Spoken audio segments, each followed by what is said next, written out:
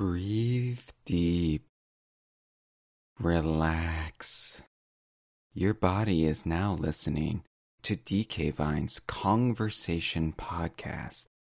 But that's not where your mind or your soul need to remain. Let's go on a journey. Come along. Take my hand. Caress it. It's soft, isn't it? Let's take a short walk. Right across the room. Nice and easy. Not too fast. That wasn't so hard now, was it? Now, let go. Let's fly together. Don't look at me like that. It's not difficult. Simply shed the weight and the worry of the world. Leave it all behind. You won't need it where we're going. Wow. Look at that. You're floating right off the ground into the sky, through the cosmos, piercing the great veil.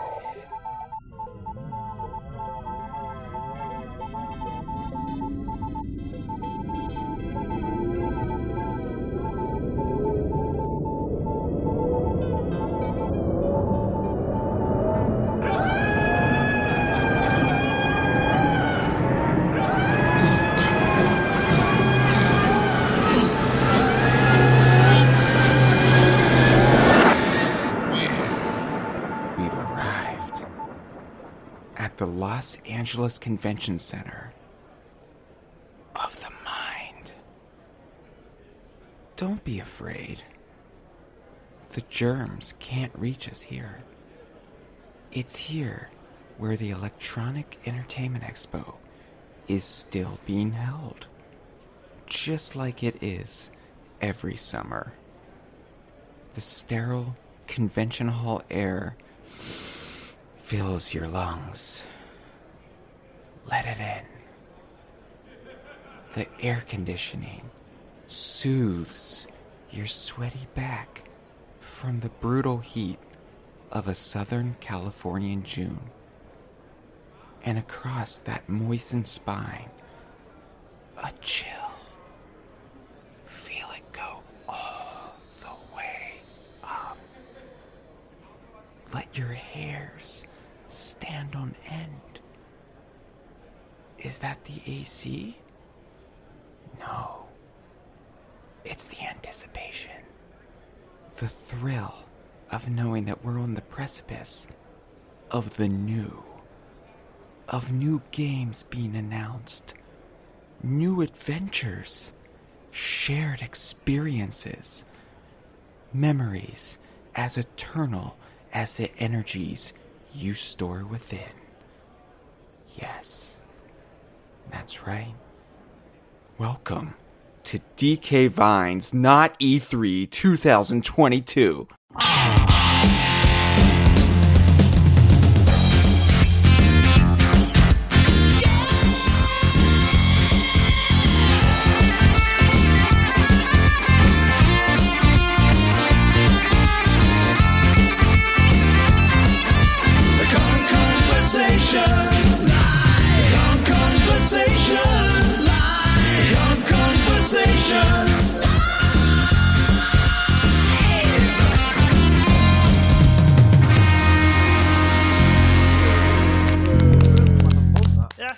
Quite a clever pun.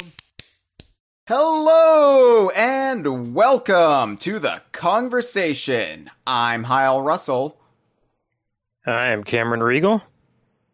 I'm Dustin Jackson. And welcome to Not E3 2022 and the kickoff to DK Vine's Stinky Ape Summer. Woo! Those are my favorite kind. Yeah, How's everyone doing on this this kickoff to an event that doesn't actually exist? Doing good? Feeling pretty weird. Yeah. I just had a poppy seed muffin, and I'm ready to rock. Oh, you're gonna be pulled over, Dustin.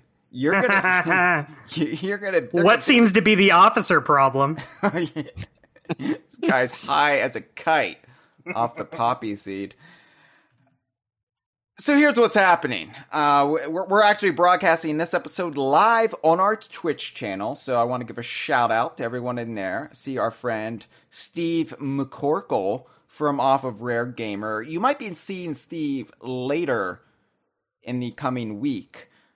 Gibbon, Mitchell, they're all in there. Everybody's here. I'll give shout outs if people trickle in throughout. But this is the time of year when E3 would normally be held. And of course, E3 was completely canceled back in March. They weren't even going to attempt the subpar digital presentation they attempted to do last year, which, let me just tell you, it was kind of a disaster. Not as much as a disaster as doxing all of the press who attended E3 2019, but still, thank you for that again, E3. Never even got an apology.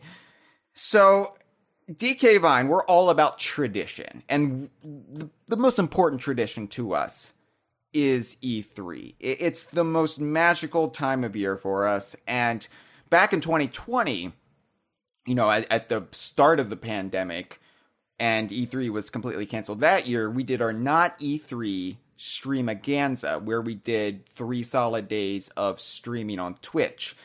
Well, we're not quite doing that this year. We will have some fun streams, but it's not going to be as rigidly scheduled as it was back then, partially because we will have gaming news to talk about in the coming week. I don't know how much. Nobody really knows yet.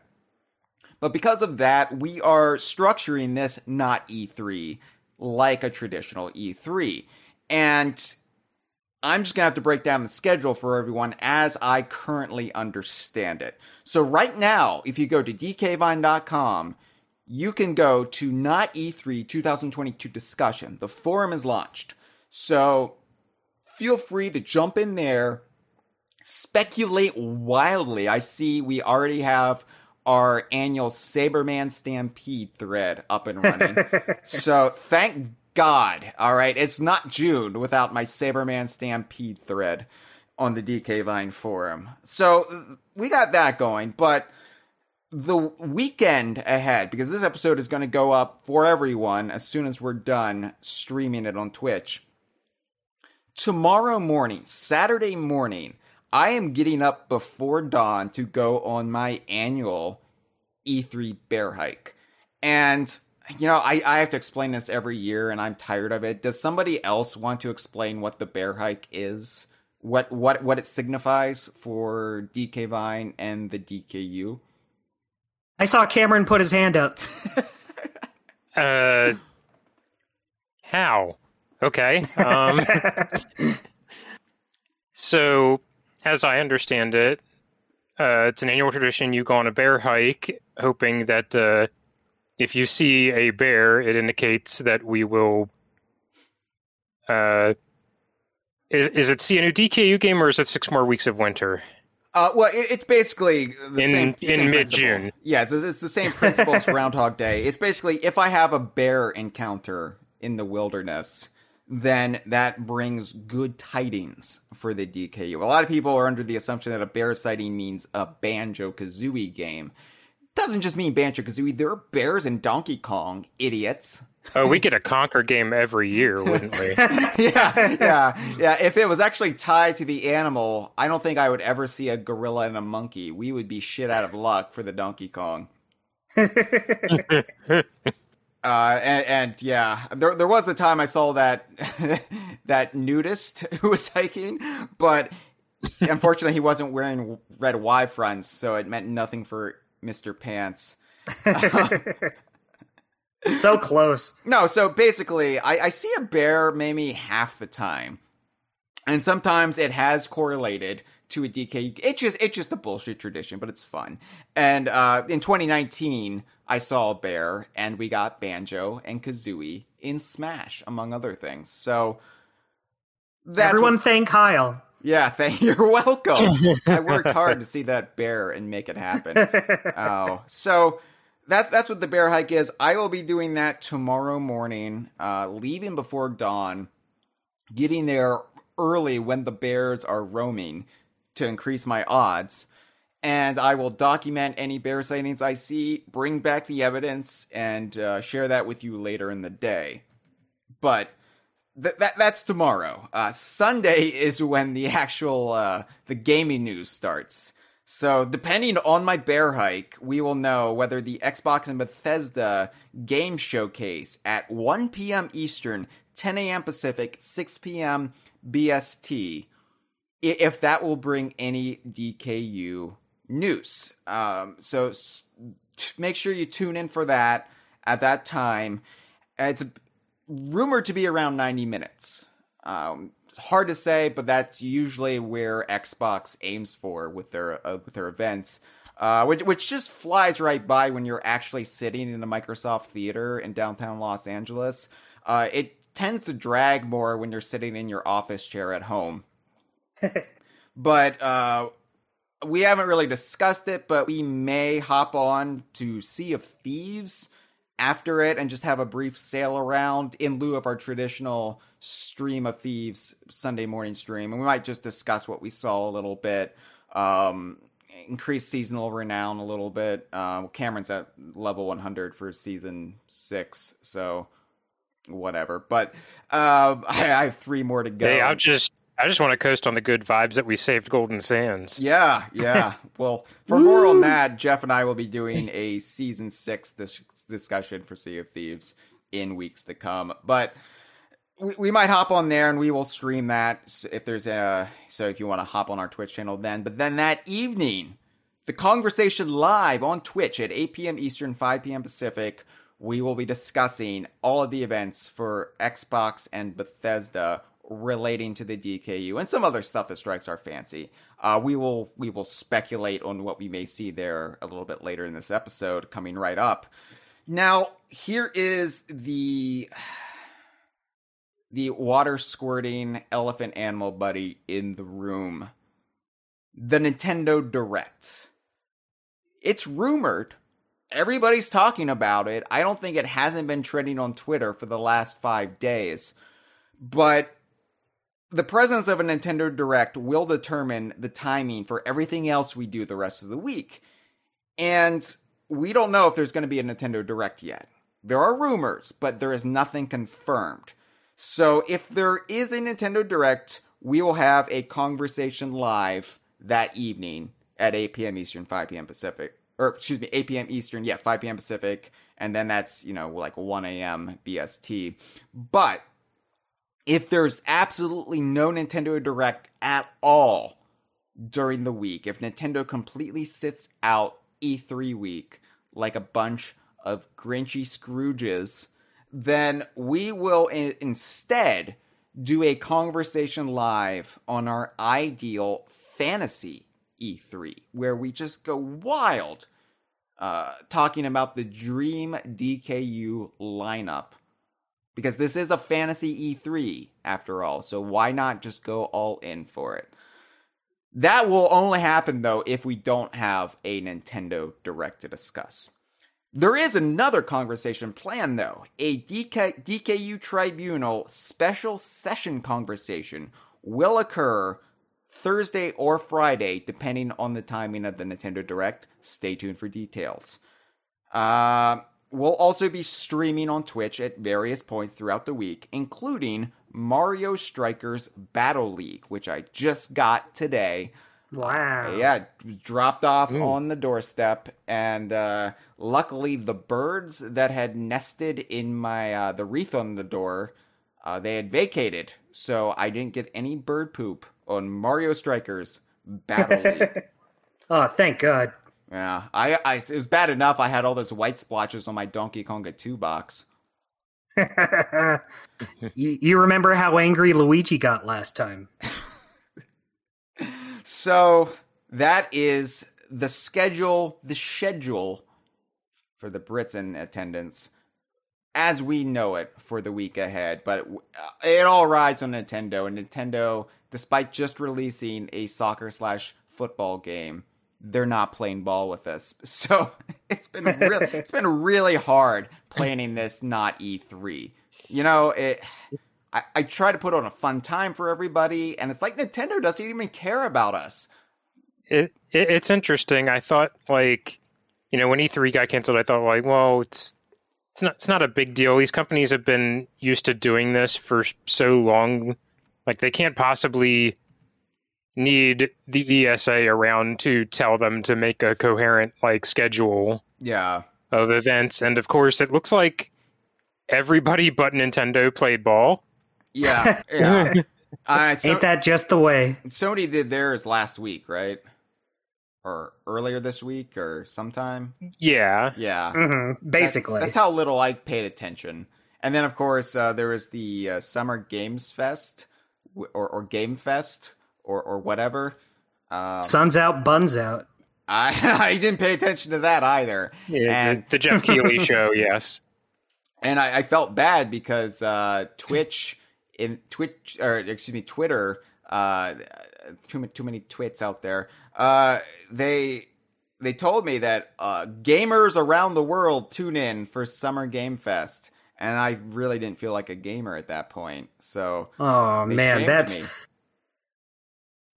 peer pressure. Yeah, they didn't name me, but they sure did shame me. Hello to Phoenix Lord in a live stream. Phoenix Lord says, Everwild is secretly a retooled Saberman Stampede. Well, I agree with that. That's our first E3 prediction. There you go. We don't know how heavily retooled. Saberman Stampede could be anything. Saberman Stampede could be Perfect Dark. Yeah.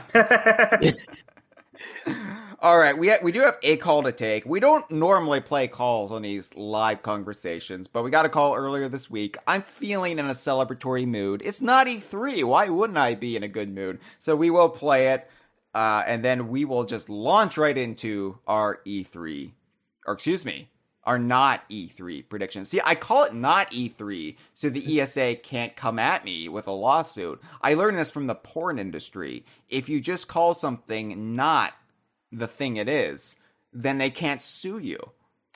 It's great. It's as easy as that. It's so easy. Yeah. All right. It's so easy. A porn star could do it.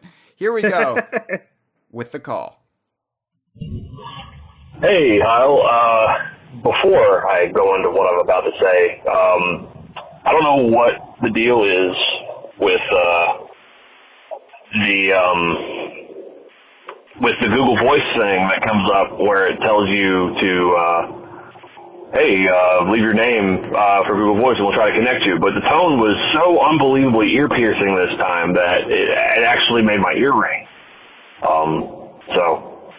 Yeah, that was fun. Anyway, hey, not E3 is happening again this year, and I just wanted to give some good vibes and some love, and hope it goes well, and hope we get some good news, and just wanted to give out a little thing saying this week and this week only, I will be playing only DKU games.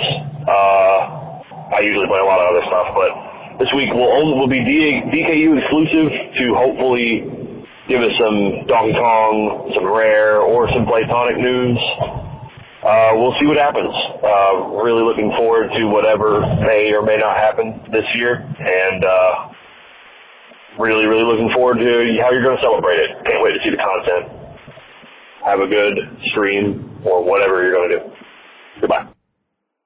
Well, thank you for the call. I think we are having a good stream or whatever. It's going well so far, right? Right? Probably in my top 10. Sorry about the ear-piercing tone of the DK Vine hotline. That was actually the angels of the heavens singing to you in celebration over not E3 week approaching. Everybody's Yeah, good unfortunately, they're like those like biblically accurate angels, so they're. All right. Mitchell says, I thought this was me at first, but then I remembered it isn't. Oh yeah. Yeah, apparently Mitchell and Jebaha are brothers from another mother. All right, well, do you want to get into our predictions? And I would love nothing more. I don't even know how we can do predictions when we can't even predict whether or not Nintendo will show up to not E3. But let's start with Xbox because that's the easier. The one that's not like in a Schrodinger's box. Yeah. So I'm going to launch right into it because there have been rumors, and I must preface this by saying they are rumors and nothing more. I have not heard anything. Nobody here has heard anything. So us discussing this does not lend any validation towards these rumors. But there are some rumors out there about Banjo-Kazooie. Oh, getting spicy right off the bat. I don't know what to think about this. I'm of two minds. One, it's bullshit. But two, it has been 3 years since the Smash Brothers reveal of Banjo and Kazooie. I would think if anything is going to be done with Banjo and Kazooie, riding off of that wave of popularity and nostalgia, not taking into account that something was done earlier this year. They put the original Banjo-Kazooie on Nintendo Switch Online Plus expansion pack. But if they're going to do anything new, if Xbox is going to capitalize on the IP in a new way that generates more revenue for them, I would think we're approaching the time we would start seeing some fruits of the labor. But I hope don't know. So. Now these rumors, I don't really know where they're stemming from, who's gotten them started, but they seem to be the oft requested, hey, I want a Banjo-Kazooie remake. I want it. I want the high def 4K remake that all the 3D platformers are getting, or at least we think they're all getting. We want that for Banjo-Kazooie. And that's what the rumor seems to entail. Seems to orbit around. What are your thoughts, Cameron and Dustin, on this rumor? I must say rumor. I'll let my good friend Cameron go first. Oh, come on, Dustin. You can't just push everything off on Cameron. You know what? Cameron did the bear thing. I'll do this one. I'd be cool with remakes of Banjo and Kazooie and Tooie. I do agree with what you've said, where I do think a new game would be the better option, but I'm not gonna just not take remakes of Banjo-Kazooie. I love the Spyro the Dragon remakes a lot. I think those games look gorgeous. The Crash game's a little less so. I love the racing one, and I kind of have my problems with the originals, so I would be totally down with seeing these Banjo games get a fresh, brand new coat of paint, kind of reinterpreted in a different way. The only reason is because the Spyro ones look so good that I'm like, well, now I just want that for Banjo. That's not what I want most from a Banjo-Kazooie game, but I definitely wouldn't complain. I don't know how likely these rumors are to be true. My gut says bullshit. Don't worry about it. This happens every year. People talk about, are we going to get a new Banjo game? And then we don't. So I feel like that's just going to be the way it is this year. But, I still hope we get a new Banjo game. Just because I don't think we're going to doesn't mean I don't want it. I want it more than anything. This is my number one most wanted thing, is breathing some new life into the Banjo-Kazooie series.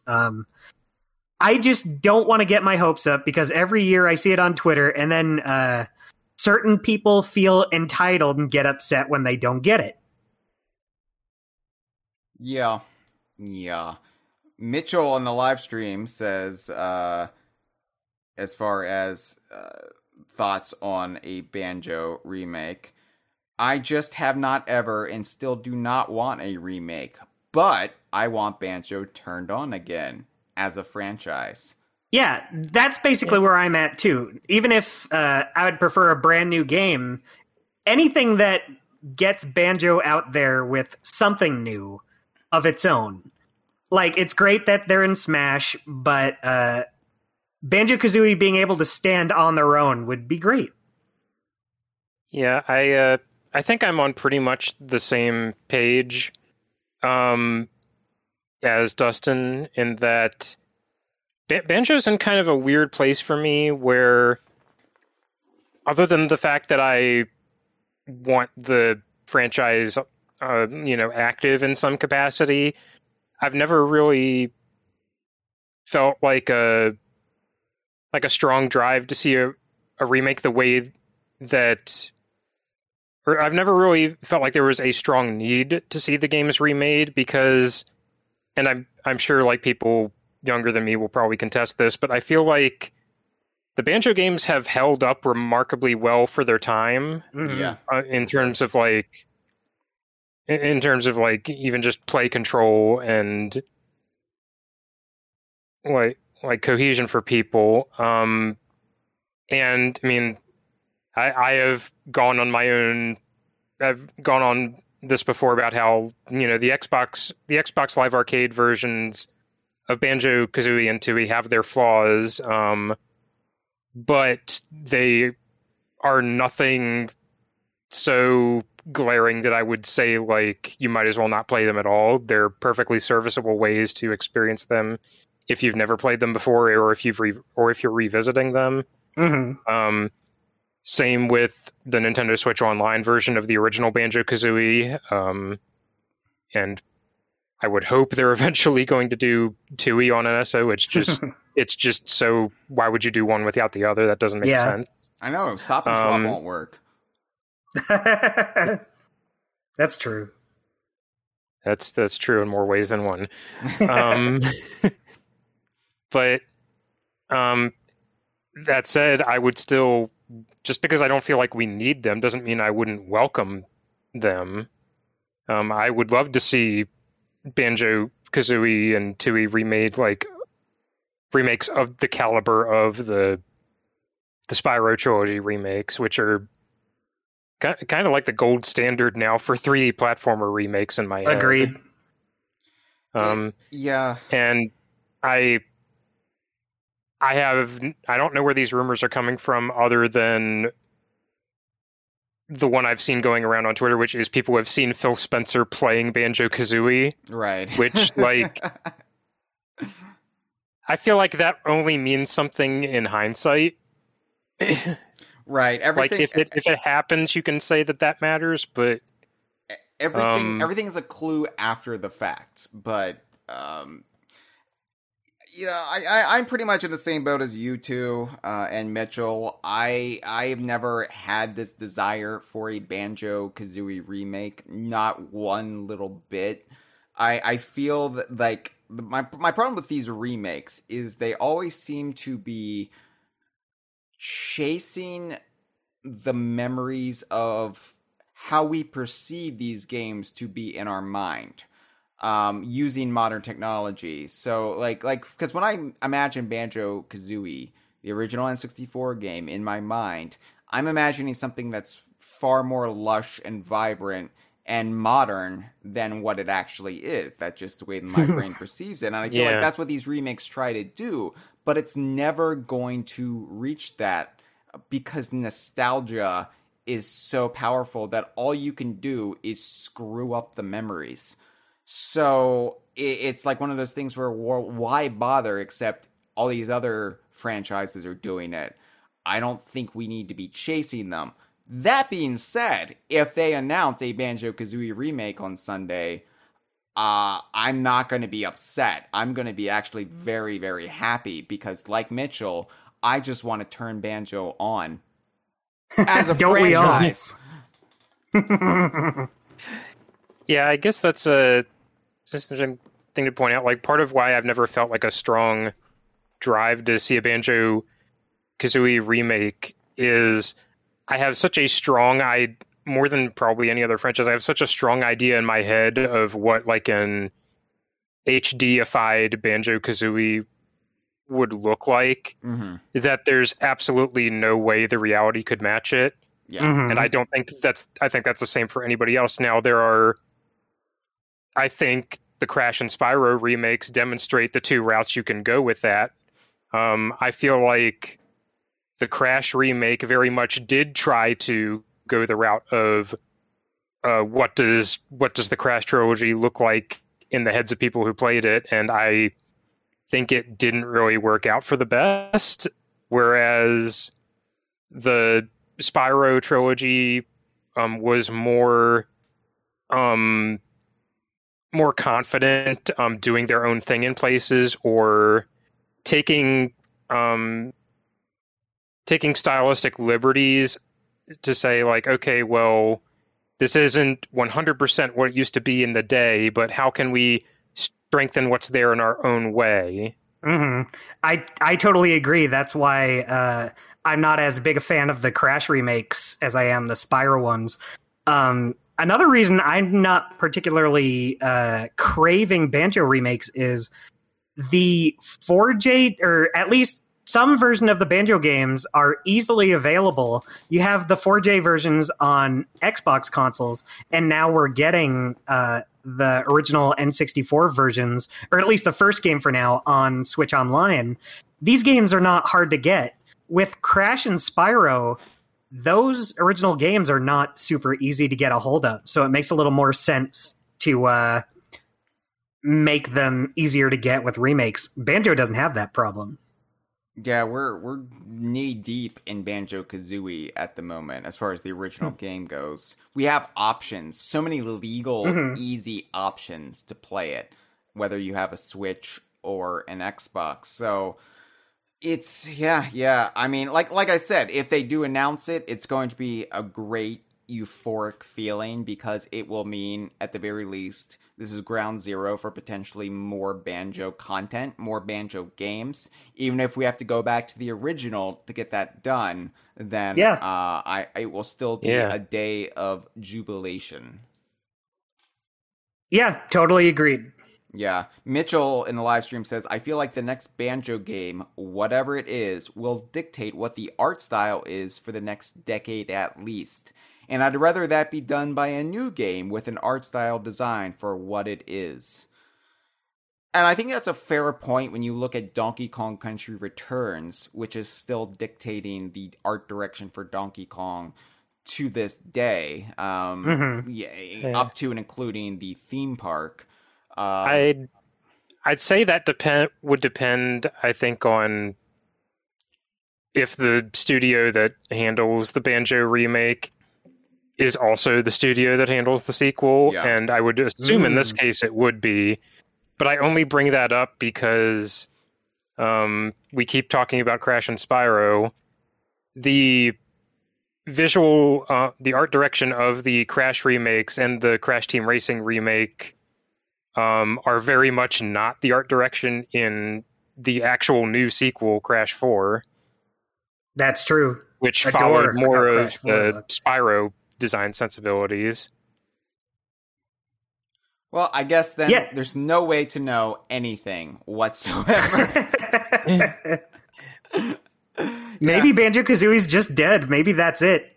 Maybe Smash was it. I don't think it will ever be dead. I think I don't either, but there's no way to know. That's the extremely pessimistic. Here, I'll float this, though, something that could make me a lot more interested in remakes of Banjo-Kazooie and Tooie.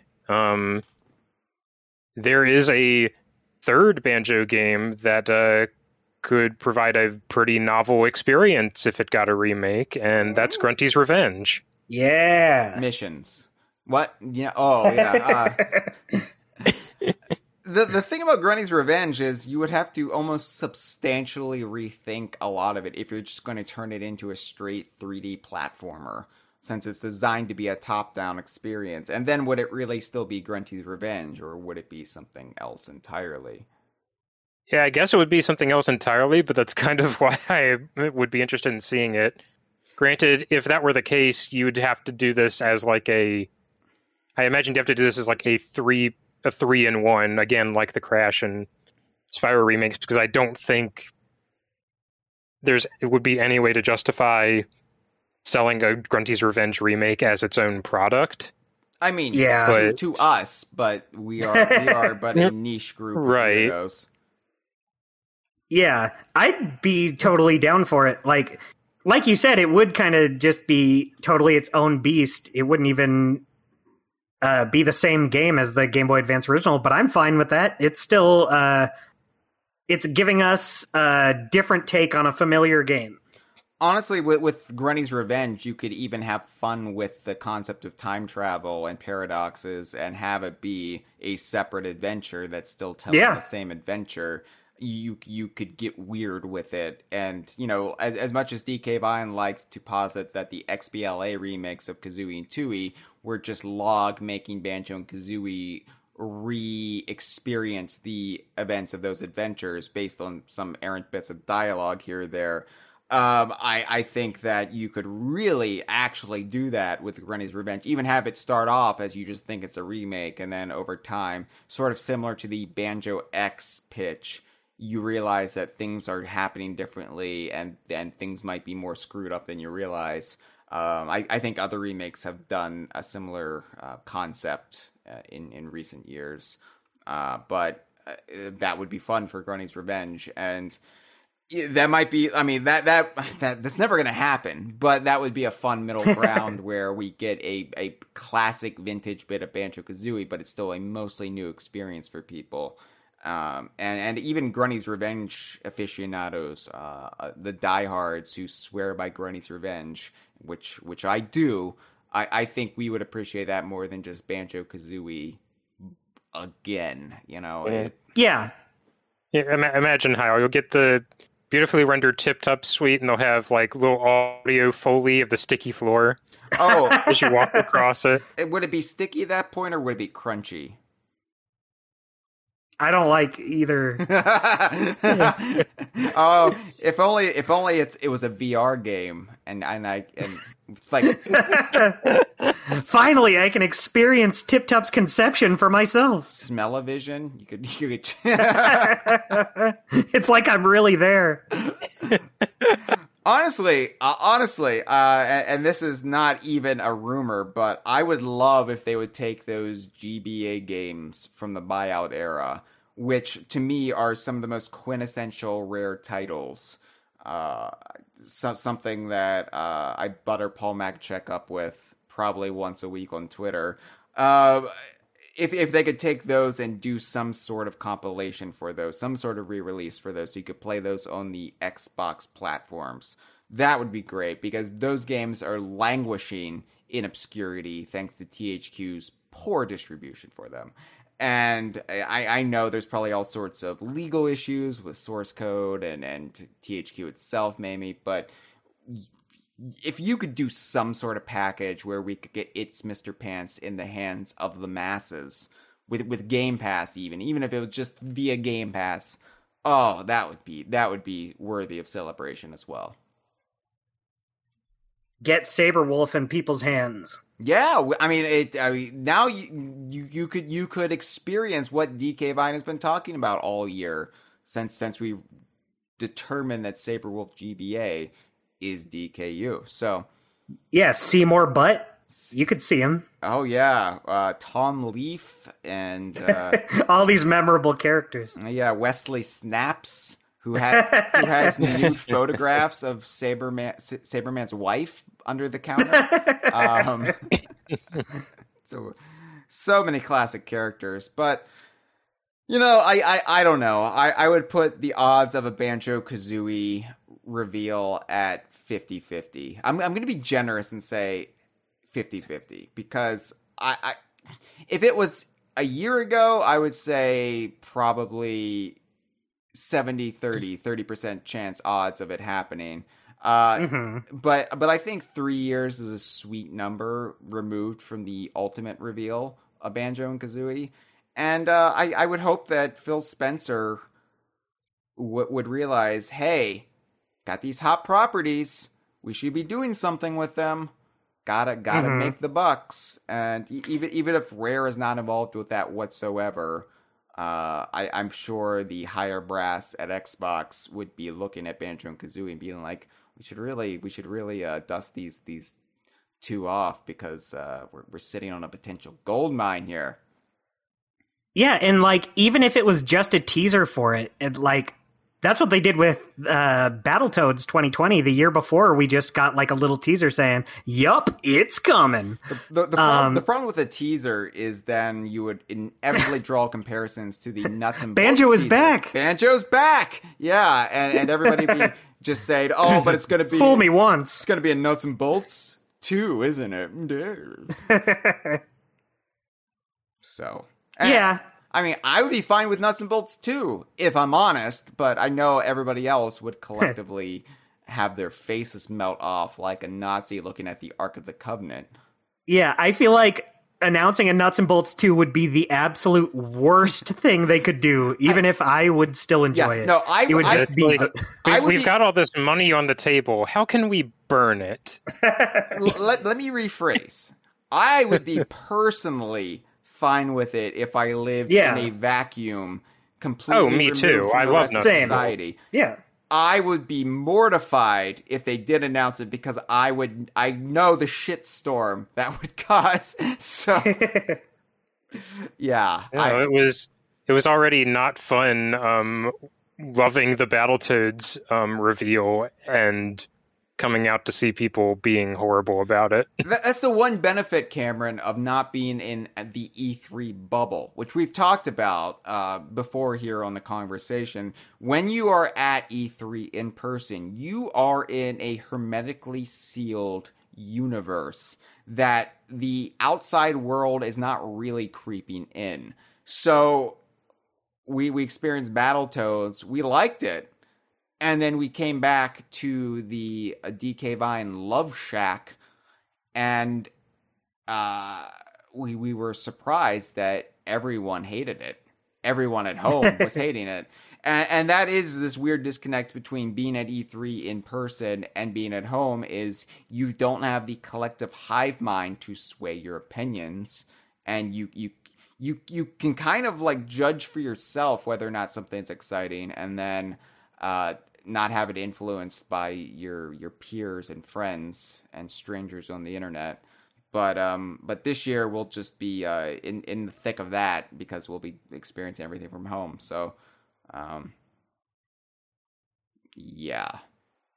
So what else could we see at the Xbox and Bethesda Game Showcase? Well, I think it's a pretty safe bet that Sea of Thieves will have some sort of trailer.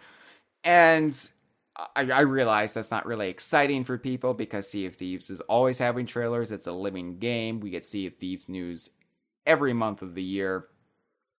And we just completed this Lost Sands adventure in Sea of Thieves where it was the forces of good, or at least chaotic good, going off the alignment charts, of Merrick and the Pirate Lord, and those pirates versus the Reapers, and it was for the fate of Golden Sands Outpost, which had been enshrouded by evil, spooky ghost fog, and basically it was going to be like what faction were you going to align with, and then you're working to destroy it or you're working to save it. And of course, we were working to save it primarily here at DK Vine. Mostly because we're not evil, but also because Jeff and Dre's blog, Golden Sands blog post, is named after it. So we saved it. You're welcome. Yeah, it was all down to us, and we just came out of that. And I'm honestly surprised the forces of good won because the world as it is these days, I just assumed that the Reapers would win. But we're coming out of that. did not expect keep a good thing going to win over destroy something to see what would happen. Right. I am very surprised. I think I was kind of even on the fence. It really came down to not wanting to let Golden Sands blog post down. I consider myself wanting to do more good than bad, but I also see the benefits in, maybe just letting it not be fixed up. I won't speak on it too much because I feel like I want Jeff to get his due whenever this actually gets brought up in its own dedicated episode. But I was also of the opinion that like they've made this very dynamic choice, and I was like in my head I feel like a lot of people were using the argument, well, they don't want Golden Sands to go back to normal because it'll just roll it back to exactly the state it was before they attacked it at the beginning of the year. And no, I don't think that's what's going to happen because Sea of Thieves updates have never worked that way. Mm-hmm. I feel like they will, like, Golden Sands will be rebuilt and repaired, but you'll still have the effects of the fact that it was at one point and in utter shambles. Mm-hmm. And that to me is interesting. Yeah. In itself. Yeah. It would be like if somebody came along and burned all of the vines in Donkey Kong games. What would I do? What would we do? All right. Well, Sea of Thieves, I don't know, because I don't think they're going to have quite the big reveal they had last year where they worked a deal with Disney for a massive crossover within Sea of Thieves. And granted, if they did a follow-up to that, the timing would probably be terrible for the return of Captain Jack Sparrow. So I think that it's going to be a more low-key year for Sea of Thieves. But I could be wrong. I feel like it'll be a low-key year, but I don't think we'll get nothing. Like, it could be as small as, like, oh, there's a new ship set in the Emporium. Yeah, they usually tie things in. Here's a trailer for the next update. I feel like it's going to have some sort of presence, even if it's not in their main presentation, like adjacent to it. And honestly, it's kind of nice to have something that you just know will be there every year. Yeah. I mean, that's the weird thing, because from E3 2015 through E3 2019, Sea of Thieves was just this reliable thing at every E3. Like, no matter what, we knew Rare was going to be there and Sea of Thieves was going to be there. And I realized once the game launched in 2018, our audience really checked out whenever we talked about Sea of Thieves at E3, because it's like, well, the game's out. Why? What? But yeah, it's still fun to have that presence there. And, yeah, I think it'll probably be a lower key year. They will probably have some sort of trailer, even if it's just like, hey, check out. It's not going to be as epic as last year. Like, hey, check out what's coming down the horizon in Sea of Thieves. I was going to use like a road analogy, and it's like that doesn't work. And I was going to be like a river, and I was like, well, that still doesn't work. The horizon, yeah.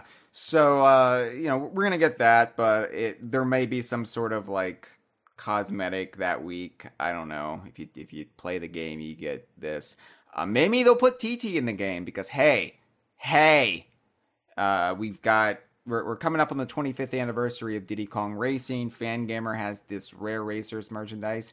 You could have a Rare Racer ship set at some point. I'm not saying they're going to time it for E3, but I'm just putting the idea out into the universe so I could finally get my my watch that looks like TT. Would be nice.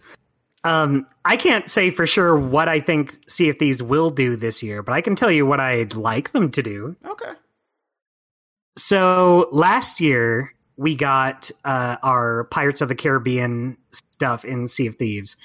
But there was also something else kind of hidden away in there. And we got a new Monkey Island coming out on the horizon. I wouldn't mind seeing a little bit more of that present in Sea of Thieves. Not exactly the Monkey Island I was hoping for this E3, but I would I don't know if that would happen this year, but I feel like the the small taste of Monkey Island that is in A Pirate's Life got so much good press for Rare. And I feel like the writing is on the wall that like people would be receptive to more of this. Mm-hmm. And A Pirate's Life in itself was very successful. And I would imagine lucrative for both Disney and Rare. So it's another thing where like it's like Banjo. There's money on the table here. Yeah. Yeah, and it's not like Monkey Island is nearly as big as Pirates of the Caribbean. It would not be anywhere near as big a deal to anyone else except me. But, with this new game coming out, it couldn't hurt. It couldn't, even if it was just like a ship set.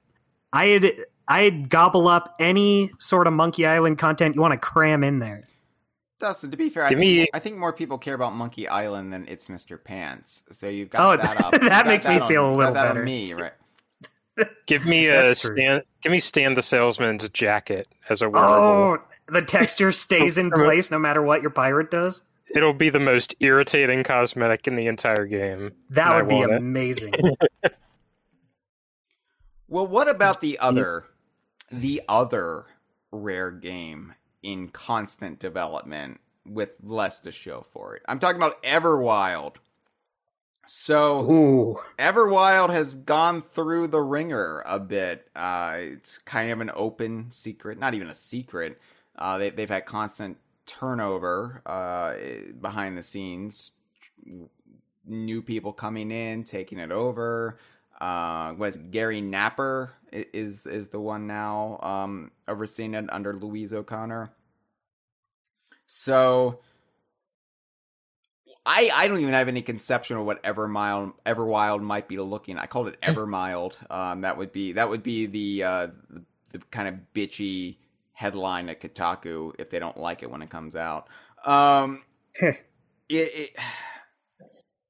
have no idea what it might look like now compared to the like giant salamander creature birthing the babies from its mouth trailers we saw in the past. You say you have no idea what it might look like now. I had no idea what it looked like then. I still don't know what Everwild is. Yeah, I don't have a good read on this game in any sense. The trailers were very effective for me because they conveyed that this was going to be a Rare game. Much like Sea of Thieves took all those little pirate bits from all those Rare games and distilled it into one ultimate expression of that idea. I felt like Everwild would do the same with the nature themes, the living in harmony with one's environment ideas that have been so prevalent in so many Rare games for so many decades now. But I still have no idea what Everwild could be, how it plays, what it actually feels like. And I think it was fine in those first two trailers when it was just about whetting your appetite, getting the imagination going. But it's been a couple of years now, and I think we just want to know what the game actually is. And yeah, it would be nice if we got a taste of that, even if the game is still several years out, a half a decade out. I don't even know, but it would be nice to have a little check-in, a little look-see, a little sneaky poo of what's happening with Everwild. Even if they don't have a lot to show for it, it would just be reassuring so it doesn't become vaporware, in the minds of gamers at least. Yeah, I like the animals in it. Yeah. I don't understand what we've seen. I really like what I've seen. Yeah. I want to know what the deal is. I want to know more. Yeah. So please let me know more. Here's the thing. I can't even campaign for DKU characters to appear in it until I have a better idea of what it actually is. So I'm kind of at a loss myself, but I'm looking forward to it. I remain optimistic about it. I'm patient with it. The nice thing about Sea of Thieves is that it doesn't really leave me wanting for any other new Rare games, right? Like the constant stream of content in Sea of Thieves has been tiding me over all of these years. So I can wait on Everwild because quite honestly, I don't know how I would fit another Rare game in my schedule at the moment. It's nice to like not feel like the need to do a wellness check on Rare because you see Sea of Thieves trucking along at a regular pace. I'm like, oh, okay, they're fine. Yeah. It's definitely a different situation than it was in the buyout era. Totally different from the what we call the returns era of the DKU, but that corresponded to the Connect era for Rare. I mean, Rare's in a good place financially, in a reputable sense. Like people look at Rare as a leader within Xbox games now, and they've cultivated an entirely new fan base that has actually eclipsed the old Rare fan base at this point. So good for them. Makes me content, and it makes me patient when it comes to Everwild. I just want them to have the best game that for the players, but also the game they want to make. So just hope we get a little insight into it at this games showcase. Yeah. Totally agreed, because I love Sea of Thieves, but as much as I love Sea of Thieves, Rare's been working on Sea of Thieves for a long time, and I want to see something different. Well, that's not going to change. I have a feeling Sea of Thieves... Oh no, I want more Sea of Thieves. Okay, I just like something to go along with it. Sure. Well, there's another rumor that's not so much a rumor as an open secret. Yeah. It's pretty much out there at this point. There's seeing smoke, and then there's watching the house burn down. Or the big satellite dish controlling this laser firing satellite. GoldenEye, not a DKU game. It does have a DK mode in it where you can turn Pierce Brosnan and friends into Kong-shaped monstrosities. But GoldenEye 007, the N64 classic, has been rumored to be coming to Xbox for quite a while now. And when I say it's been rumored, it's been Rare employees have been spotted. Yeah. When I said you can't read anything into Phil Spencer playing Banjo-Kazooie and like seeing his achievements pop, you can maybe read into somebody playing a game when it doesn't exist officially. And you see their achievements. Yeah. I won't name any names of who have been caught doing that, but I think they deserve a trophy for. I should not have used a fire analogy. They might be feeling bad enough about that as it is. Yeah. So this is pretty much a lock as happening. It's probably been delayed. It was probably going to happen earlier, much earlier, and then a certain international conflict transpired that would I didn't think about it from that angle, but yeah, that would considering the make a lot of sense considering the opening plot of GoldenEye. Well, the inciting incident. 006's 006's whole modus operandi and the whole backdrop of GoldenEye being about the fall of the Soviet Union and how James Bond can exist in a post-Cold War setting. Well, now that we're right back into not even a Cold War, almost a hot war with our old pal Pooty Poot, then it was probably not a good time to launch GoldenEye 007. But it's just kind of the reality the world community is living with, both watching the news and at the gas pump. So I think that they're just going to push it out. And I think they've got to be quick about it because being the Bond enthusiast that I am, I think this is just speculation, but I think that they might have a narrow window to re-release GoldenEye 007 as it originally was because we are in an interim Bond period for the movies. Daniel Craig is no longer Bond. He has hung it up, and they haven't announced the next Bond yet. So this is the time they are actually allowed to release any legacy Bond stuff that isn't the current Bond actor. So I think now would be the time, and that's the whole reason we're seeing it now, is because spoilers, 5, 4, 3, 2, 1, Daniel Craig is dead. Oh. Not in real life. No. Not in real life. Parachute not open. I'm just gonna steal that from Jeff.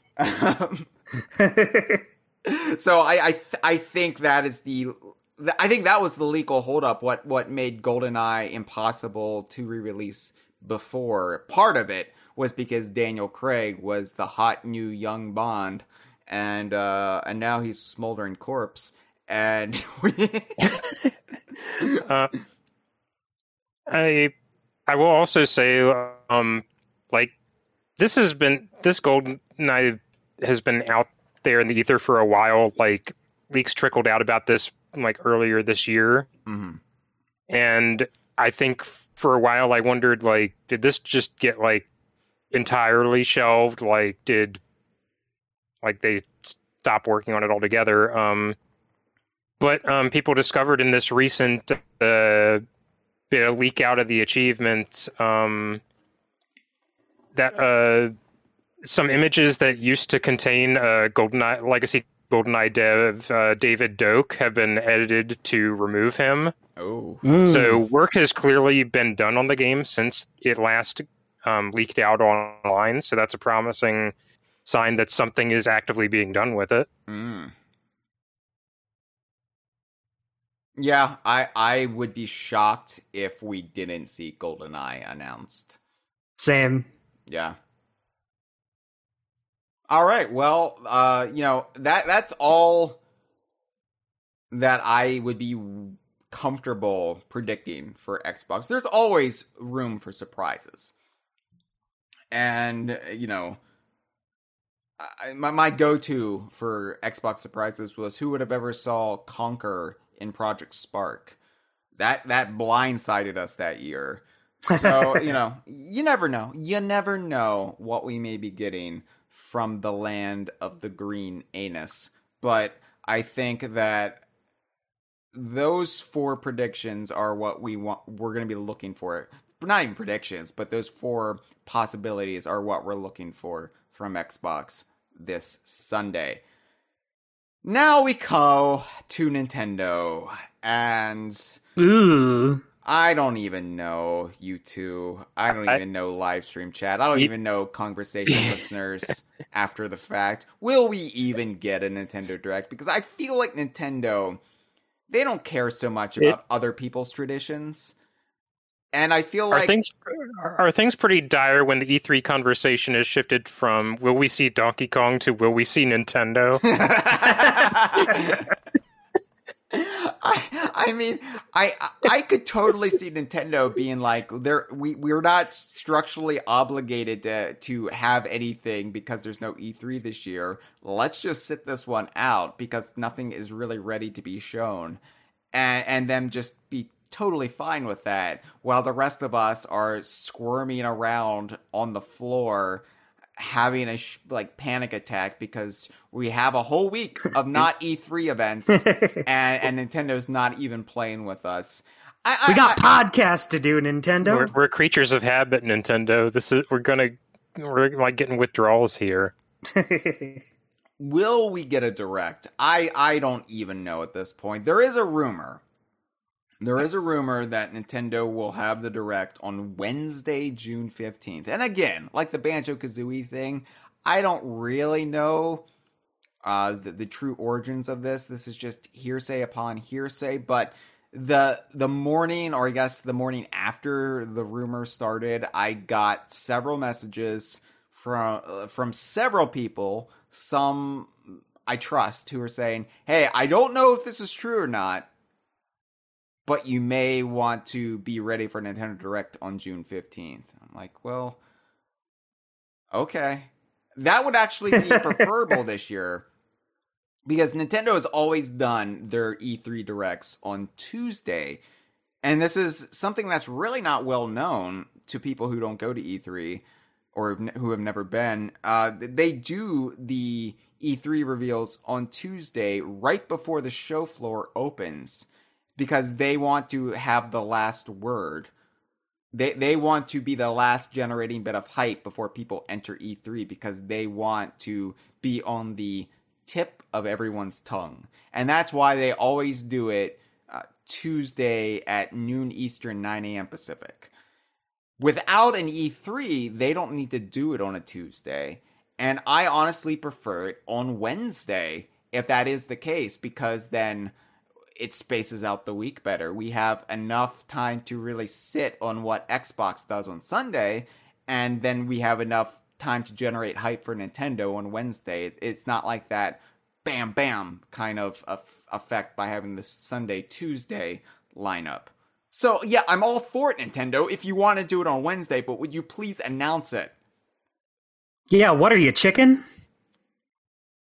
So, I don't even know. I could see them saying, like, we're not going to do a direct till August, because why would we? Nintendo likes to do their own thing. And you can't tell me what to do. Yeah, they very much are like the moody teenager of the games industry, or the ornery elderly relative.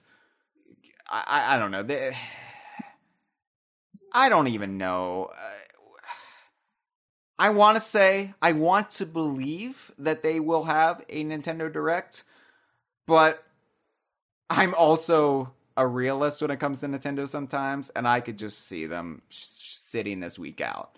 Or totally fucking everything up and having a Nintendo Direct like in 2 weeks. I definitely the most predictable thing I think is Nintendo announcing that there's going to be a Direct and giving less than 48 hours notice. And that's what they like to do. True. That's what they like to do. And it's really a pisser because people's work schedules, people have plans, especially this time of year. They might be going on vacation.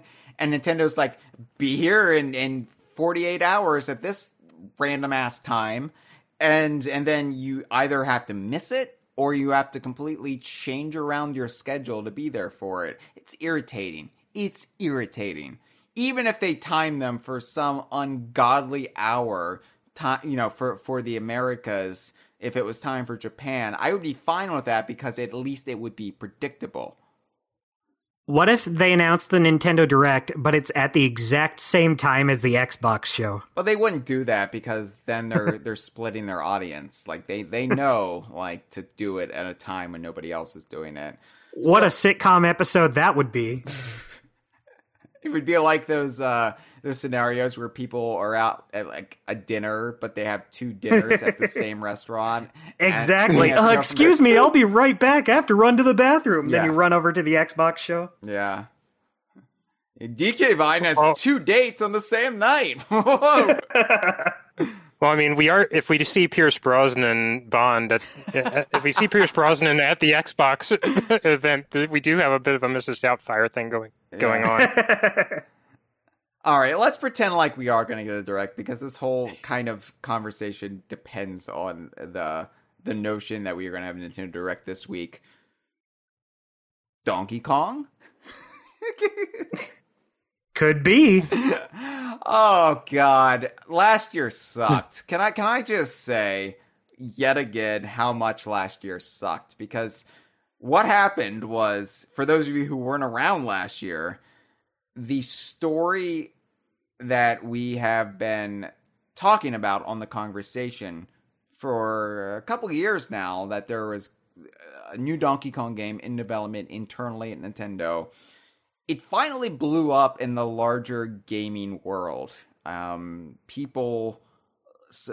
Leakers ran with it, and it became a big story, and then all eyes were on us, little old us, and the expectation was, because the story erroneously blew up last spring, it was definitely going to be at E3, because why would the story blow up if it wasn't going to be at E3? But the only reason the story blew up was because people finally started paying attention. They pulled the kernel out of things like the conversation, and they ran with it. There is nothing to say it was going to be ready to be shown last year. And look, I don't know if there's anything to say it's going to be ready to be shown this year. Because quite honestly, like, I haven't heard anything about the game. And since I think it just went into development. So it's pretty much locked doors now. Nothing's leaking out. I would like to think it would be about ready to be shown. But Nintendo generally these days likes to show things only a couple months before it's ready to launch. With some exceptions like Breath of the Wild 2, obviously, and Metroid Prime 4, haha. But by and large, especially with something like Donkey Kong, they're not going to show it until it's almost ready to ship. Right. And boy, it would be cool. I guess that's the one thing I have to say about a new Donkey Kong. Boy, it would be nice. I will say, as much as I said, like, I'm not aching for a Banjo-Kazooie remake and would still love it to happen, it will be hilarious if we get a new Banjo-Kazooie game before a new Donkey Kong game. Oh, I've thought about that, and it cracks my shit up. And that's usually the way it is, right? For us, like, we're expecting them to zig, and they zag. They being just the general gods of the DKU. Log and Taj and all of them. But Mr. Pants. Yeah, I mean, I think that it wouldn't surprise me at all to see Donkey Kong this year. It wouldn't surprise me at all not to see. I know that's just saying both things, so I'm right either way. But it is what it is, right? Like, it might be ready, or it might be another year out. Who knows? I don't know. The best thing about saying it is what it is you're never wrong. Well, again, and last year sucked because everybody got their expectations raised when sites like Nintendo Life ran the story. And I'm not like singling them out. I'm not saying it was wrong for them to talk about it, because if I can talk about it, surely the bigger sites can talk about it. But I mean, it kind of seems like the rumors that DK Vine reported on were always very couched in the idea that, like, you know, nothing is definitive because game development is such that things can change at any time, and things kind of blew up because an unsubstantiated rumor forced our hand to comment on it. Yeah. I don't really, to this day, know if the rumor that kind of, like, forced this conversation out into the open had any veracity whatsoever. They're essentially two different conversations that got rolled together. And I still stand by what we have been sourced, the information we've been sourced. And it's not just me. Gibbon has also gotten information, and various people on staff have been fed different things by different people who we trust and haven't steered us wrong in the past. Right. So, and again, I hate to keep bringing this point up, but I see a lot of comparisons being made in the broader Nintendo internet.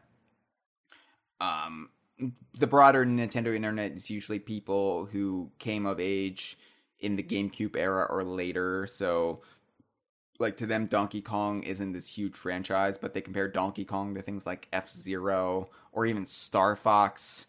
And I'm like, well, yeah, the thing with F-Zero and Star Fox is Nintendo isn't devoting millions of dollars for a theme park based around them. Yeah. I'd go to Star Fox Land. So would I would. I still salty that Star Fox Warriors game got vetoed. They launch you into outer space and tell you to fend for yourself.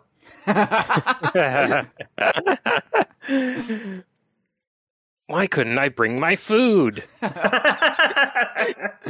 Well, it's because it's Florida and you're not allowed to have any to vote.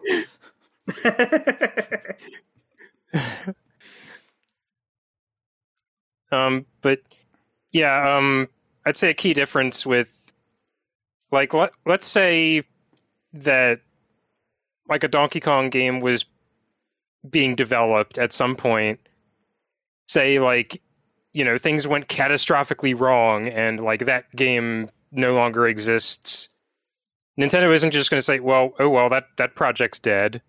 Yeah. DK is a is like such an integral property, they'll be inclined to like, well, let's start up another one. Well, that's exactly Yeah. kind of what happened, as we've reported on. There hasn't just been almost a decade, 8 years now, of no active Donkey Kong development. There has been. Something ceased to be, and then it started up again, purportedly, at Nintendo itself. So, there's never been a moment since 1993 or so where a Donkey Kong game hasn't been in active development. So, or at the very least been planned to begin development at any point. So, I think that everybody just needs to stop taking every Nintendo Direct where a Donkey Kong game isn't announced as proof that the franchise is dead. Because, good grief, Charlie Brown, there is... Ugh! There is... Like, I know you feel like the football is being picked up every time you try to kick it. Cameron, help me out, because that's my complete Peanuts reference points right there. You check in the Valentine's Day box every February, nothing comes. You think you're getting a Donkey Kong game, and oh no, it flew into the Donkey Kong game eating tree. There we go. I realize that everybody sets up their expectations and they think that every direct means that the game doesn't exist, that the rumors were wrong, that what we talked about was misinformation. Oh, the amount of times this past year I've been told that, oh, you were just fed misinformation, like Star Fox Racing was misinformation. I was like, no. Like, how many things have you said that you didn't actually say ever, Hyle? Yeah.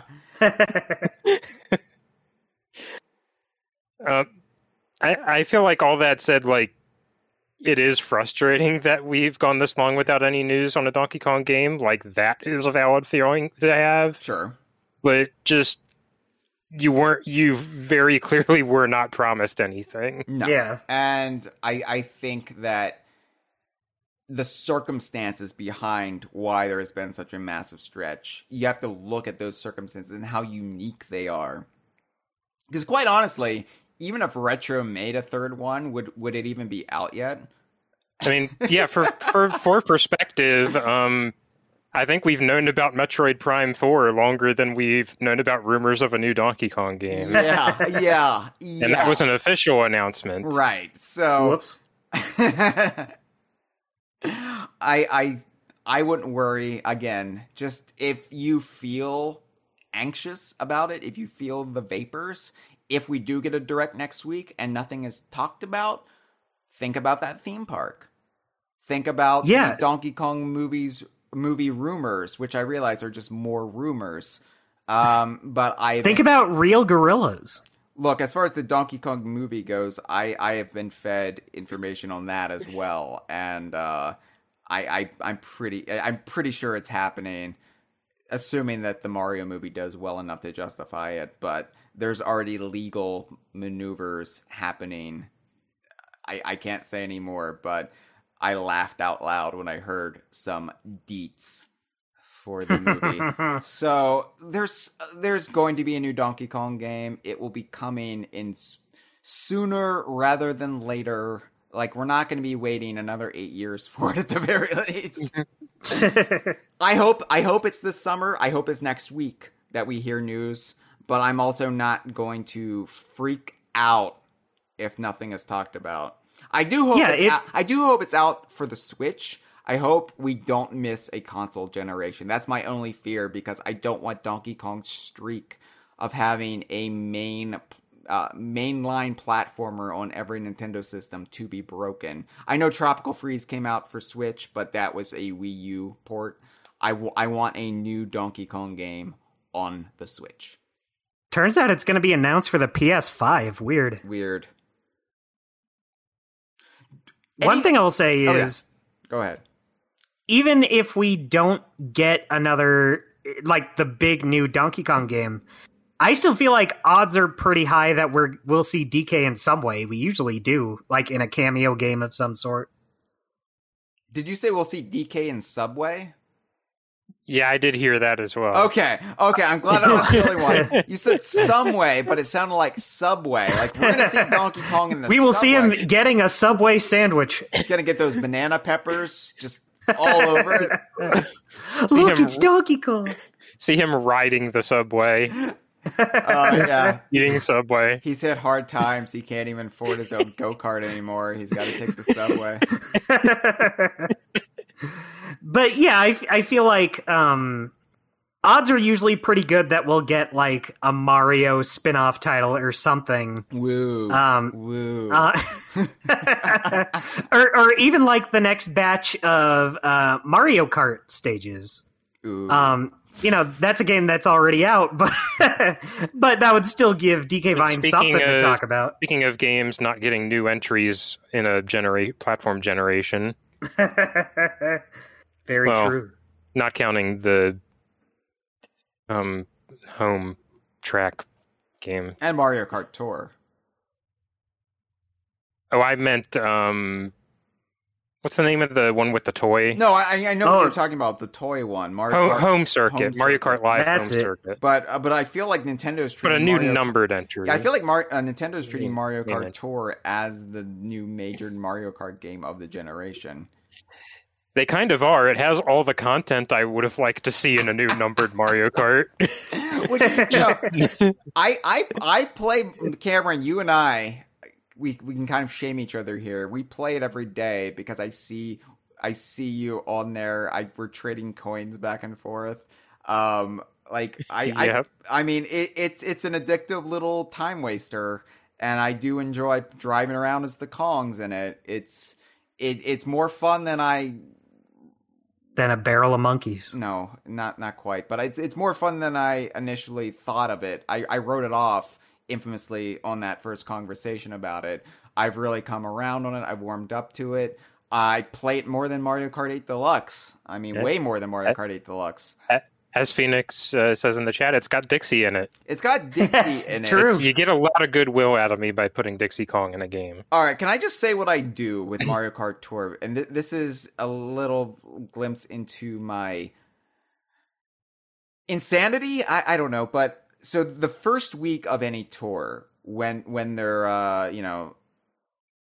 like rolling out all of the various cups.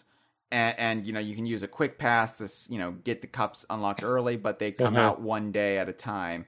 I only use the Kongs in specific vehicles that I think suits them best in all of those races. So the end of tour credits that they'll play, I get Donkey Kong in the DK Jumbo. I get Diddy Kong in the Gold Barrel Train. I get Dixie Kong in the Banana Master Kart. I get Funky in the Rambi Runner, the silver version of the Rambi Rider. I get Donkey Kong Jr.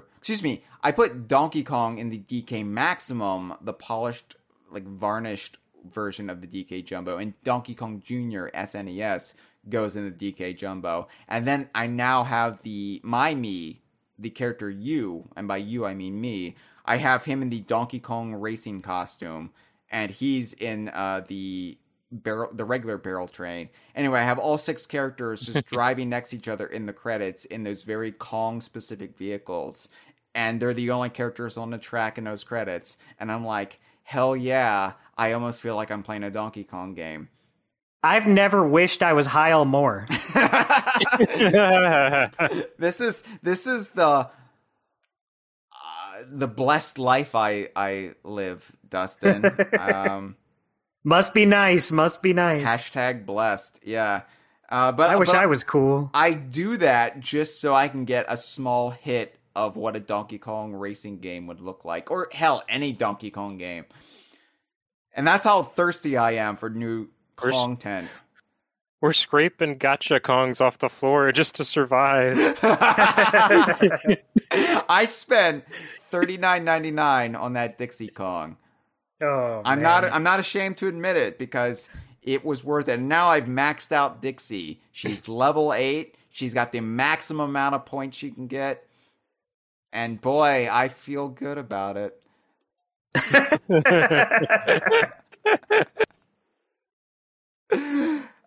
So speaking of other Nintendo games, other cameo games, I mean, you brought up the possibility, Dustin, that maybe we'll see Donkey Kong in another Mario game, another Mario's like side game.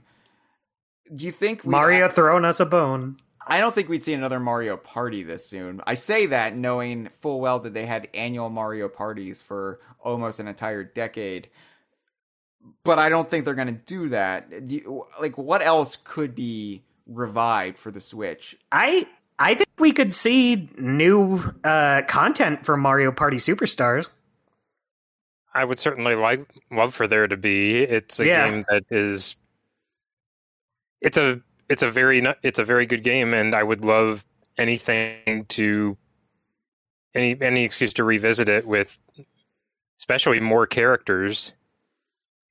Yeah, especially since you have those models from Super Mario Party. You could just throw Diddy in there at any point. Oh, that's right. Diddy's not in it. Oh. Yeah, I'm sorry, Heil. No, I always conflate it with Super Mario Party. And I'm like, well, Diddy was in that. Why wouldn't he be in this? And I really want DK's Jungle Adventure. That'd be cool. That'd be a good one to bring back. Yeah. I don't know. It's hard to get excited about that, isn't it? Like, oh, I hope we get more DLC for a game that's been out for nearly a year. and DLC that would just be remade things from past Mario Party games. Right. If I can't get excited about a new Banjo-Kazooie like remake, how am I going to get excited about remakes of Mario Party boards from years past? I'd still be excited for it. I love playing Mario Party Superstars with friends, and if I have more to do, then even better. That is I think what's helping make it for me, and granted, like I'm one of the people who didn't play the N64 Mario Party, so all of this content is new to me, but also the dynamic of playing these games online is going to be new to a lot of people. Yeah. And that makes it very exciting to revisit these things. And I want to be able to do it with Diddy Kong. Yeah. As far as sports go, I feel like the only property that hasn't been revived now is Mario Hoops 3-on-3. Baseball. Oh yeah, Sluggers. Yeah, let's get Sluggers back. Now, I know when I say let's get Sluggers back, everybody's gonna be thinking about all the Donkey Kong characters who were in the last one, including K. Rool. And if Mario Strikers Battle League is any indication, I don't think it would mean we would get really any characters back. And a big part of that is because there is now, an internal Donkey Kong team, and there are Donkey Kong brand managers, and they might be like, well, do you really need to use Critters and K. Rool in your Mario game? We'll let you have Donkey Kong. Jim, do you know how many players are on a baseball team? I'm just assuming the guy managing Donkey Kong's brand is named Jim. Yeah. It's a very common Japanese name. Right. You don't get to have Donkey Kong, but we'll let you have Swanky Kong. Well, because Swanky Kong is a swinger in my That's canon, true. So. I don't know. It's hard to get excited about cameo games that aren't like Mario Kart. And I don't think Mario Kart 9 is on the table. I just don't. Mm-hmm. They wouldn't be having all this Mario Kart 8 content, or Mario Kart 8 Deluxe content rolling out if Mario Kart 9 was right around the corner, right? Right. Like, they're going to let that DLC cycle finish before they would even entertain announcing that. So it would definitely wouldn't happen this not E3. Yeah, I agree. Before we move on, is it even worth speculating about Star Fox, or should we just have a laugh and just end our Nintendo? I might have a small cry. Yeah, it's weird. I'll say this about Star Fox. Thinking back to E3's past, before Star Fox Zero, Star Fox was always a possibility that we entertained, especially a post-Star Fox Command Star Fox game, one that continued the story that really got going under Rare with Star Fox Adventures, and incorporating the Dinosaur Planet mythology into Star Fox. And Star Fox was this huge brand for DK Vine from 2001, E3 2001, to about E3 2015. And that really just stopped Star Fox discussion, hypotheticals, dead. And I think we've made peace with the fact that DK Vine's Star Fox, the Dinosaur Planet trilogy, is just that. It's 3 games, and while they may be references and homages from time to time, it's kind of a closed book. It had a good enough run. I mean, Star Fox Assault is my favorite traditional Star Fox game, if you want to call it that. And Star Fox Adventures is in my top 10 favorite games of all time. So I think it had a good run, but I would have loved to have seen more. Yeah. Yeah, even like having investment in Star Fox as a property beyond the connected Dinosaur Planet trilogy, which is my favorite part of Star Fox, is that connective tissue between 64 and the 3 games after it. I don't have a lot of hope for Star Fox as a whole, even in its reinvented form, just because we got a small taste of a reinvented Star Fox, and it tasted kind of sour, and people spit it out. Yeah. Ew. I am very surprised that we got to see Star Fox Adventures Crystal in Super Smash Bros. Ultimate. Well, hey, we are approaching the 20th anniversary of Star Fox Adventures, so if ever there was the time to reinvest in Star Fox Adventures nostalgia, Nintendo. Strike while the iron's hot. I hope if we ever see, like, if they go for a fully reinvented Star Fox, like, don't just do Star Fox 64 again. Go for broke. Bring in Crystal. Bring in Panther. Bring in Mew and Faye from Star Fox 2. Go nuts. Yeah, and make like a hippo character. I don't see why it needs to be a reboot. That's just their first thought is like, well, no, you have to reboot it. I don't want to get into a whole big discussion because I will make the entire episode about it. But I beat the drum for years. Like, no, what are you talking about? Command gives you an out if you just want a sequel from Command. It's not some irreconcilable cratering of the Star Fox franchise. Mm-hmm. If you expend any effort whatsoever, you can write yourself out of this corner, or you can just kind of ignore it and just acknowledge past events without getting into, which is what they suggested before the game came out. Yeah. Yeah. I do agree in the chat right now. It was sorry, I just scrolled up. Astro O'Hay says, Crystal and Smash specifically being the Adventures version made me figure if they ever manage Star Fox properly, she'll be back. Yeah, I think Crystal will be back at some point. It's very promising that there's not like an apparent embargo on Crystal. Mm-hmm. Yeah. And hey, who knows? Maybe since it's the 20th anniversary of SFA, maybe Rare can do something Dinosaur Planet related that skirts copyrights with the Sea of Thieves. We get a ship set. That'd be neat. I don't know how that would actually work, or if it could work. Keep an eye on everybody's achievements to see if they're playing Star Fox Adventures. I do know they still have the Saber and Crystal statue when you drive into Rare, when you drive into Manor Park on the winding kind of wooded road going in. You'll still see Saber and Crystal riding a dinosaur greeting you, and it's the Dinosaur Planet version of Crystal before. I love that. Yeah, so it's a cool statue. They tweet about it on occasion too. So I don't know if like Saber like skirts Nintendo's IP or how it works, or if they even want to mess with that hornet's nest. But yeah, Might just be, well, if Nintendo wants to repossess our lawn ornament, they can come get it. So yeah, maybe this will be the year where we get no Donkey Kong, but we will get a Star Fox revival that follows up on the Dinosaur Planet trilogy, and a new Banjo-Kazooie, and a Conker, and we get everything but Donkey Kong. Everything from the classic DKU but Donkey Kong. We even get grabbed by the ghoulies too. Now, you're just being ridiculous, Dustin. I know. We're going to get grabbed by the ghoulies 2 and 3 at the same time. That's more realistic. They film them at the same time to save money, and yeah.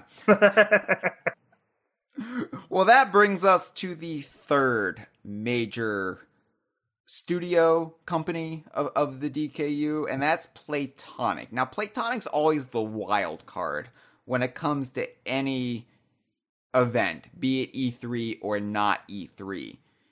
It's been 3 years. 3 years since the reveal of Yooka-Laylee and the Impossible Lair. Isn't it about time we hear what Playtonic's been actually developing behind closed doors? Yes. I think we're getting close. I don't know when they want to reveal this. When would be the best time to do it? I would guess, and this is just a guess, but if there actually was an E3 this year, I think Playtonic would have picked this week to reveal or give us a taste of what they've been working on. I don't know when they're going to do it. and I don't even know how far along the project is, if it's going to be one of those things where they don't want to reveal it too early, because then it's just going to become this thing where, hey, when's that coming out? When's that coming out? When's that coming out? If they don't announce it, they don't have to worry about that. Especially when they have all of the Playtonic Friends titles that they're publishing and they're currently pushing. Right. Speaking of, just really quick, Blossom Tales 2, The Minotaur Prince, was given an August 16th release date. It was shown off that they're going to be doing a physical Switch release for it via Limited Run. Limited Run had their whole Not E3 presentation a couple days ago, and I think it was on Monday. And then Playtonic revealed, hey, it's coming August 16th digitally to Steam and Switch, and then the Switch physical version will be coming via Limited Run at a later date. They're also going to be showing off Lil Gator Game, which is the Playtonic Friends title I'm most enthused about. Little Gator Game during the Wholesome Direct, the Wholesome Games Direct at 12:30 p.m. Eastern, 9:30 a.m. Pacific, 5:30 p.m. BST, tomorrow, Saturday, June 11th. And they're going to be showing off more footage of that. I really hope Lil Gator Game has an appearance by a Yooka-Laylee character so we can properly cover it as a DKU game. It's just such a warm and fuzzy looking game. I think it is the perfect antidote for these toxically barbed times we live in. And I think Rextro would be perfect for it, but that's just my opinion. Yeah, we need a... I'd like to see a cameo from a non-cynical Yooka-Laylee character. Right, and that's a pretty short list. So it's Rextro, maybe Dr. Puzz. It might just be Rextro, and that's only because he's too oblivious to be cynical. Yeah, and I don't want the world to break him. Would you accept the Knights of Hamelot?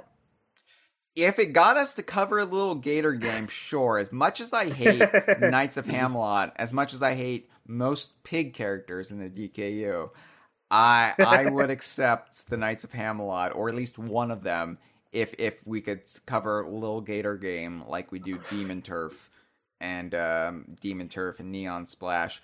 By the way, the new Demon Turf game, we will be doing a conversation for it sometime relatively soon, post not E3.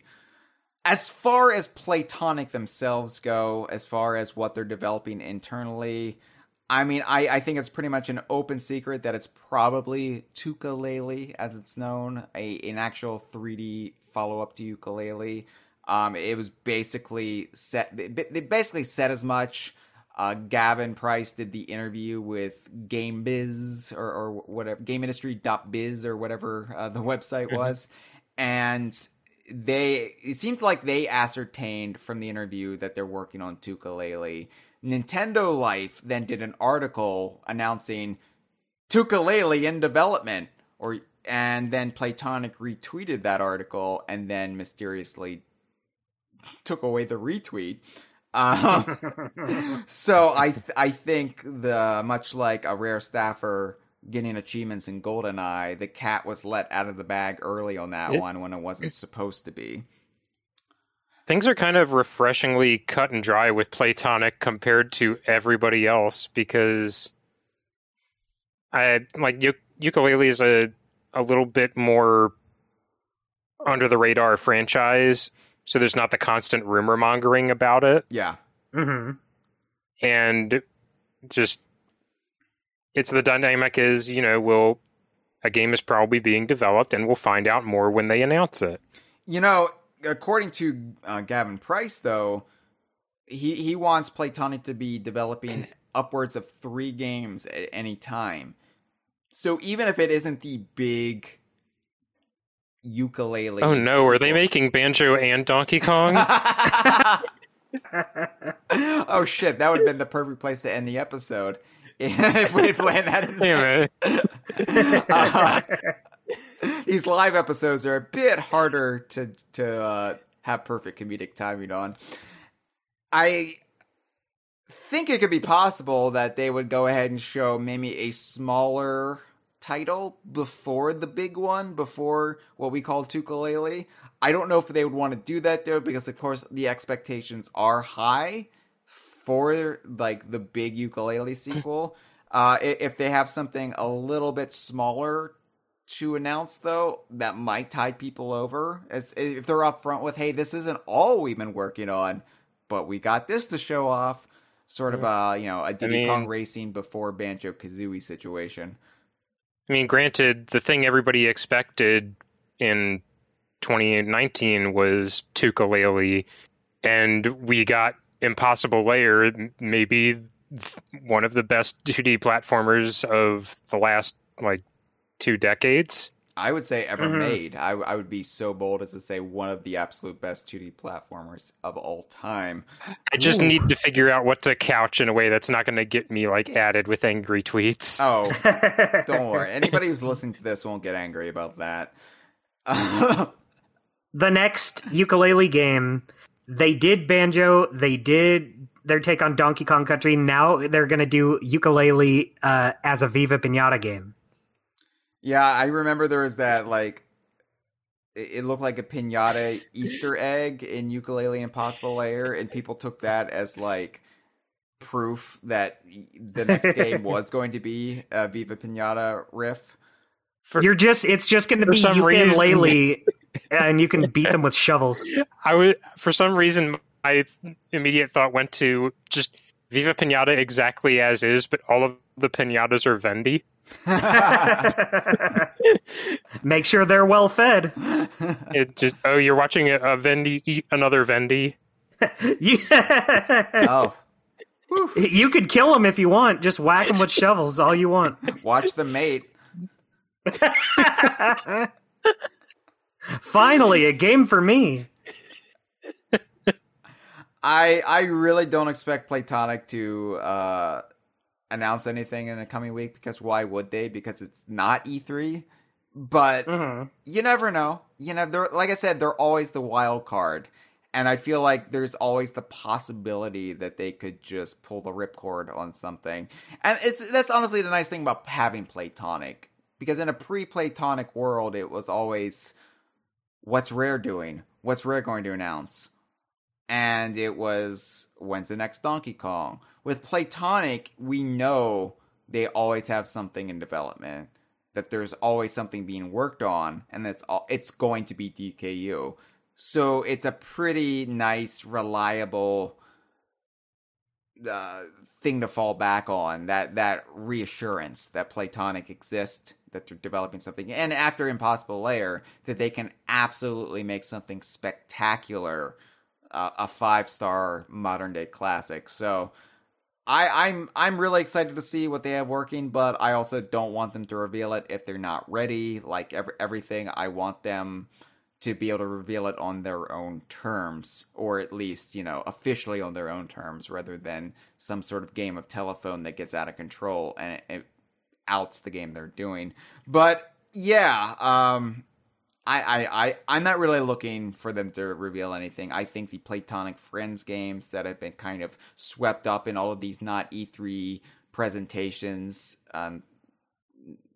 these last couple of days, I think that's going to be the extent of what we'll see from Playtonic. But maybe Lil Gator game will be revealed as DKU tomorrow. Who's to say? That'd be Nito Torpedo. And that finally brings us to the fourth and final entity in our not E3 2022 preview. And I, of course, am talking about us, DK Vine. Because even if we get nothing on Sunday, even if there is no Nintendo Direct, or there is nothing announced during the Nintendo Direct, if the Nintendo Direct is just Breath of the Wild 2, if Playtonic doesn't come to play, we may have a new DKU game to talk about yet. Because as I mentioned earlier in this episode, we will be having a DKU Tribunal special session conversation next week, where we will determine, or rather redetermine, if Killer Instinct 2013 is actually part of the Donkey Kong universe. Oh my goodness. This has been a File 2 production. ¡Qué rico!